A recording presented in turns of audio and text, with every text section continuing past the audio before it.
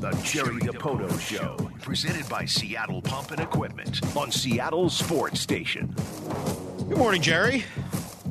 Morning, guys. How we doing? You're still here? You haven't gone down yet, have you? No, I haven't. No, as we discussed last week, I'm definitely getting the itch. All right, big drive, I know, right? You got the dogs in the car. Everybody heads down to Arizona together and gets yourself ready. But how you said you've got the itch. What are you most excited about? You know, like I am every spring, just to be around the guys. It's there's an energy, and you guys, I know the time you're down in Arizona with us in the spring, there's an energy every day, and you know it's bustling, and I think it's because we have personalities, young players that tend to bring the energy, and it lasts with us all season as a result of that. But that time in Arizona when you're on top of one another, it's more of an intimate, laid back environment, and you don't have the stresses of preparing for a game, getting the pitcher ready, etc. It's plain and simple, you're just out there enjoying baseball and awesome weather.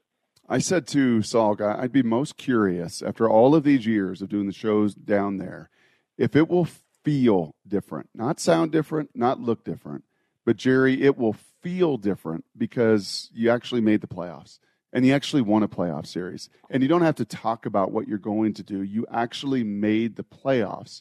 Do you anticipate it feeling a little bit more substantive because of that playoff experience? Do you feel it? Do you think it will feel any different this time around than, I don't know, the last dozen years that we've been there?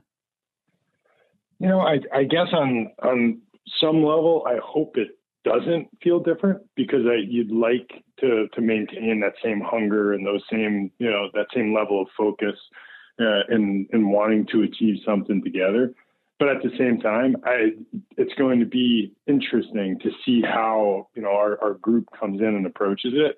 They should feel proud of what they accomplished a year ago. But, I'll quote our young star center fielder who I may have told you this, but when he was getting ready to accept his Rookie of the Year award in New York, I guess last Saturday night, his response to me, I said, "Enjoy this. You earned every bit of it." And he said, "Oh, this one's in the books. I'm already focused on the next," which is, that's the attitude you have to have if you want it to be, a year in, year out thing. Is, all right, we've done that. Now it's time to move on to the next. Yeah, and I guess that's not a fat and happy. I'm not saying that. Like, oh, look at us now. It's not a fat and happy, but there's just confidence. Is that what you mean? Yeah, it's just when you've done it. When I went to Indianapolis and they had been to the playoffs year after year, it's like that's just now the expectation. That's the fiber of winning, and it isn't. Oh, we're going to get there. Oh, we're going to get there. Oh, we're going to get over the hump. Oh, we're going to close the gap. So it's not a level, Jerry, of satisfaction. I guess it's just a level of confidence that goes, yeah, man. Yeah, we did it, and we know who we are and what we are, and we're a playoff team. Yeah, I do think that's, it's what we talk about in managing the success moving forward is you want to be able to straddle that line of, I guess, edginess that you want to go do something and show somebody what you're capable of, prove it to yourself. And you can't you can't take both feet on that side of the line, because then what you risk is that type of, the fat cat syndrome and letting it become easy to enjoy the moment. We enjoyed that one, and now it's time to get to work and go start the next. I'm going to ask you some more about some of the guys on your team in a minute, but just talking about the rules, we had Jeff Passan on earlier in the week. And, we've been focusing a lot on the shift and even the bigger bases, which I think are interesting. I mean, a 4.5-inch difference between first and second base seems like kind of a big deal to me. But he went really in depth into how big a difference the pitch clock will be. He thinks that's going to add to the offense as well. And he went so far as to even say this. I think it's going to be at least 10 points higher. Wow. It's not the shift. It's the pitch clock. Okay. I think the pitch clock is going to have, and I think it is going to be the most important change in baseball in at least half a century. Baseball fans are going to love it, and people who maybe want to be baseball fans but think games too long are going to be attracted even more to the idea of it now, because I think the average game time is going to go down somewhere in the range of 15 minutes. Is this going to be the biggest change in baseball in 50 years? It could be among them. Maybe one of the things I'm looking forward to most, and pitch clock is, fans will love it. Baseball operations people will love it, to be honest with you. And I think overall players will start to embrace it. I'm not sure that I agree that it will take, offense to a different level, because I do think that when pitchers work quicker, hitters don't get an opportunity to clear. And this is going to sound a little Kevin Costner, back in I don't remember the name of the movie, but for love of the game mechanism. Mm-hmm. Yeah, for love of the game. You have to be able to clear it out and start over. And one of the great advantages, and I learned this from watching Tug McGraw, as a kid growing up, and then getting known a little bit later in my life. Hey, work fast. Stay on the mound. Don't leave the rubber. Rush the hitter. And if you rush the hitter, you're at advantage. And I do think there's some truth in that, you watch guys and, Kirk Reeder and Mark Burley, guys who weren't particularly stuffy pitchers, who were really good because they worked at a pace that didn't allow the hitter to reset. And I think that's something that's going to come with the pitch clock, but we'll see where that balance lies. The thing I'm excited about is the combination of the pitch clock with the throw over rules, and combine that. And it sounds crazy, but combine that with the bases. And if you're able to time something that is coming or not coming, and the base is, 4 inches closer to you, I think we might see a spike in the running game that we really haven't seen. And I know it's probably since I was a player, 25 years ago. It's just not been a huge part of the game in a couple of decades. And I think those combinations allow for at least a possibility that in the years to come, we're going to see a real rise in how active the game gets on the bases, which is fun to watch. We have seen some of these rule changes already put into play at the minor league level, right? They've kind of used the minors as a playground and kind of clay to mold what works, what doesn't work. How do you of these pitchers in the game today, maybe even on your own staff, how will it impact the most? Who of these pitchers will be impacted the most by these changes, you think, Jerry? There'll be, historically, we've always had in the game, we've had pitchers who work quicker and pitchers who work slower. We have pitchers in the game today who work slower. I think one of the most, head scratching moments for me is the fuss that's made about implementing a pitch clock, because I do think it's good for the fan who's watching the game, for the player who's playing the game. But you're going to get some pitchers who have a tough time adapting to it, especially veterans who've never, performed in that environment. So, consider it the guys who are maybe among the older third of the players in the league who really never had to come through a minor league system where this was part of their training. And change is hard, and people don't typically like change. So there'll be some bumps in the road along the way, I'm sure. But I do think that for the good of the game, over the long haul, this is a great thing. Hey, Jerry, tell me a little bit about J.P. Crawford's offseason. His name came up, and you guys have made a really significant commitment to J.P. First half of his year last year was great. Second half, maybe not as great, certainly not with the bats.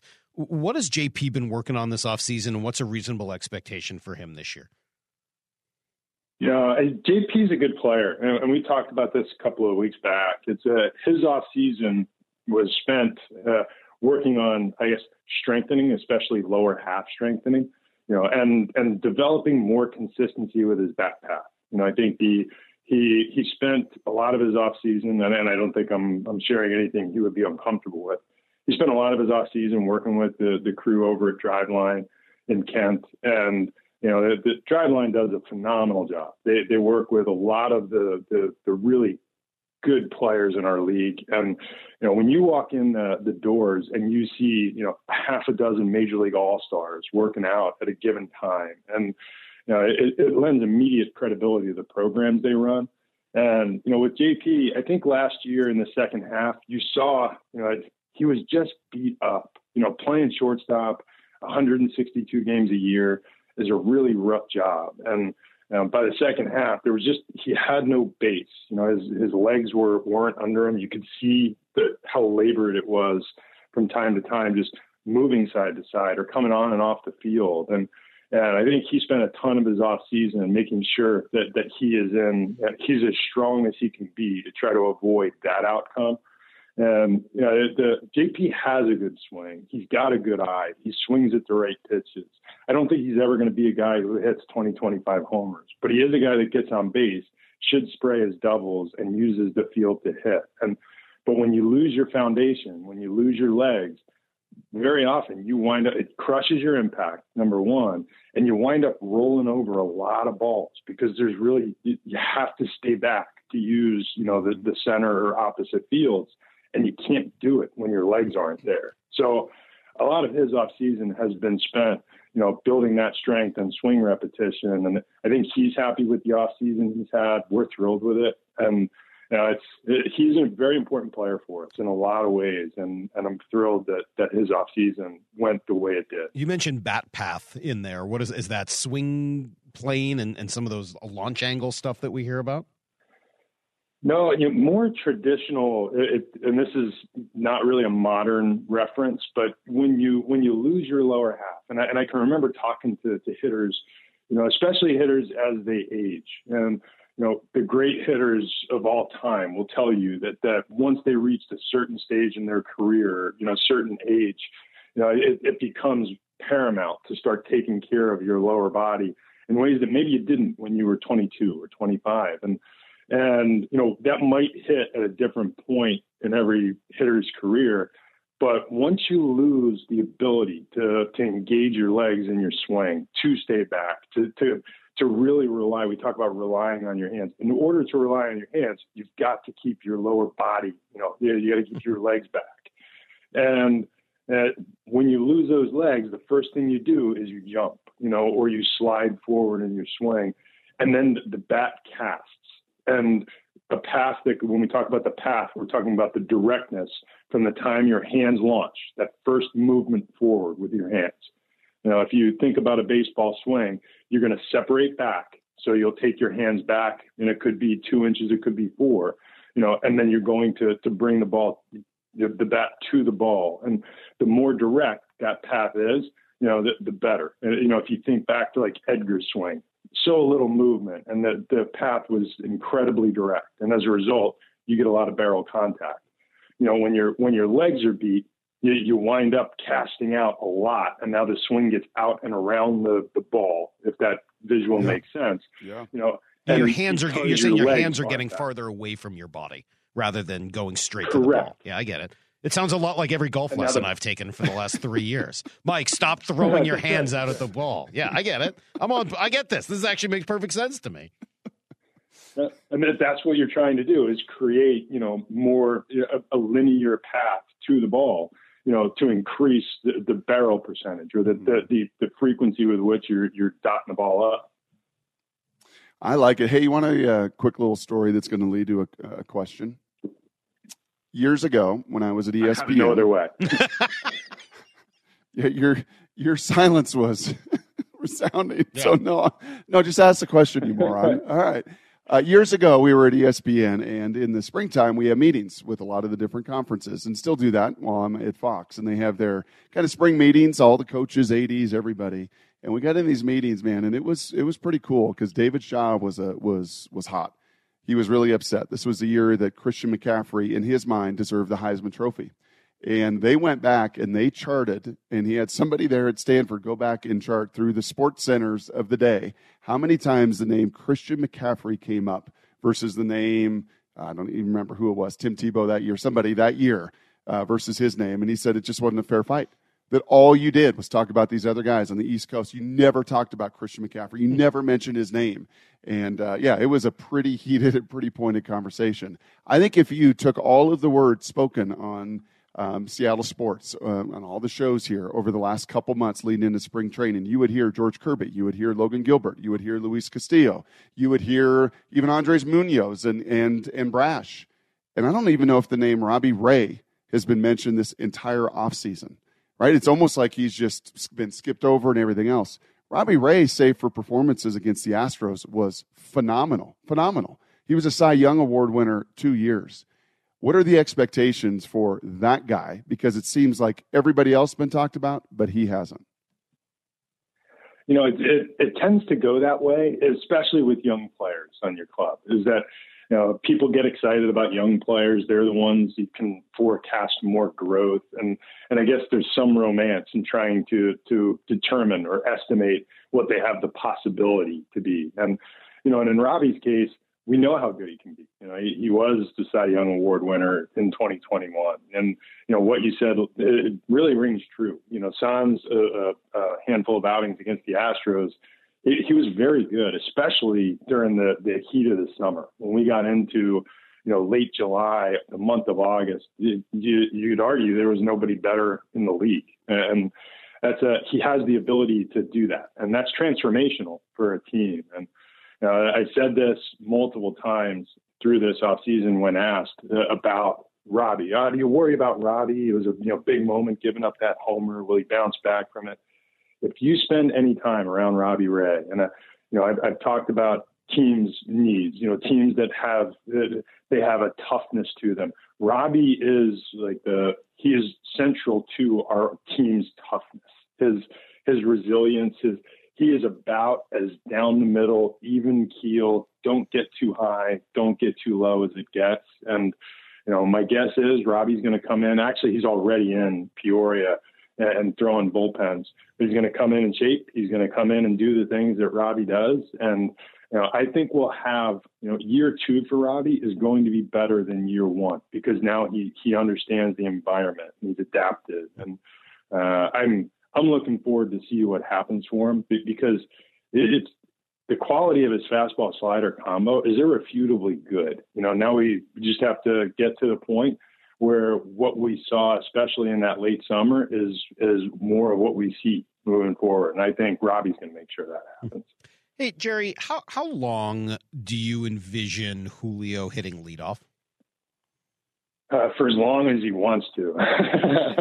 There's 17 years, if I had to plug one single number. But, truly, it's some of what we talked about moments ago about the way speed has a chance to change in the game or the implementation of speed on the bases in the years to come might shift us back, toward what leadoff hitters look like 25, 35, 40 years ago. But right now, leadoff hitters, oftentimes, they're just your best hitters. And, get them the extra at bat, hit them at the top of the order. Who's our best guy at getting on base? Probably Julio. Who's our best guy at cleaning it up? Probably Julio. Who do you want to get the extra at bat every night? Probably Julio. And, if that's the case, then you should probably just hit him leadoff or 2. And, years ago, lineup construction, baseball wisdom suggested, hey, hit your best hitter third, hit your most powerful hitter fourth, your fastest guy first. And, Julio's kind of all those guys wrapped into one. And that's a rare player in the game. And I remember, during my years in Anaheim, we had Mike Trout. And when that team was at its very best, Mike Trout was leading off and he was getting the at bat every night. And I think Julio will do that at least until such time as I think it makes sense to shift the lineup or Scott feels more comfortable with a different dynamic. But he's pretty good leadoff hitter. Hey, last question for me here, Jerry. The pitchers and catchers report next week. I think when we talk to you next Thursday, they will be down there. As you said, a lot of them already are down there. But just to get ahead of it, before Shannon Dreyer can write the article, who is going to be the player or two that, quote unquote, comes in the best shape of his life? They will all come in the best shape of his life. Actually, yesterday we had a call with our pitching, Trent and Woody and our pitching group, just to go through how we want to distribute innings in spring training, what we're hoping to achieve and build up with these guys. And, of the pitchers who've reported, and there are quite a few that are already there throwing bullpens. Yesterday from, Max Wiener and Trent Blank and Pete Woodworth, as they, assessed what they've seen. I probably heard, boy, he's in phenomenal shape. This guy's in the best shape I've ever seen him. So it's not just a player telling you they're in the best shape of their lives. And that's, I think, reflective of what modern day baseball looks like. When we were growing up and we're watching guys who in the off season, I had coaches who played in the 60s and 70s who in the off season drove an ice truck or, sold liquor for Jim Beam. And that was their off season. Now the off season hits, and for these guys, it is truly a 365 job. They are getting after it. And when you see Julio and Teoscar Hernandez and, some of our guys, just the physicality when they walk in the door for the first time, it looks like, hey, what'd this guy do? Spend his winter in the weight room? Yeah, that's exactly what happened. Which member of the baseball operations team is going to be in the best shape of his life when we get down there? Yeah, you got a new elliptical workout for me? I usually have something up my sleeve. I am aging, however. So if I wind up, I am definitely on the side of the aisle where the legs are not always with me. So if I had to bet on a single baseball operations person coming in the best shape of their lives, I'm going to take Skylar Shibayama, who is our resident crack athlete. Who, if we play any type of game together, he is going to be the best player at whatever that is. Pickleball. He's just younger and springier than the rest of us, but he takes care of his body. He's in good shape. I think he'll come into spring training as the guy that has Shannon writing art. What's his real job?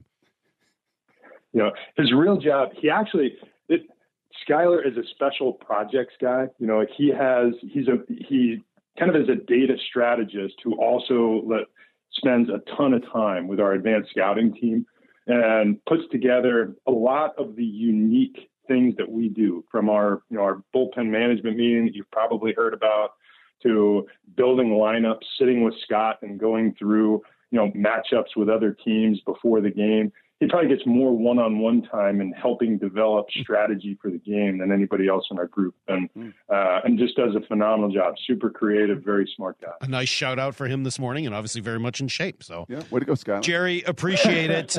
We'll do it again next Thursday, and I'm sure we'll come up with more important things to talk about than the best baseball operation shape of their career. Thank you, sir. We'll do it next week. All right, kid.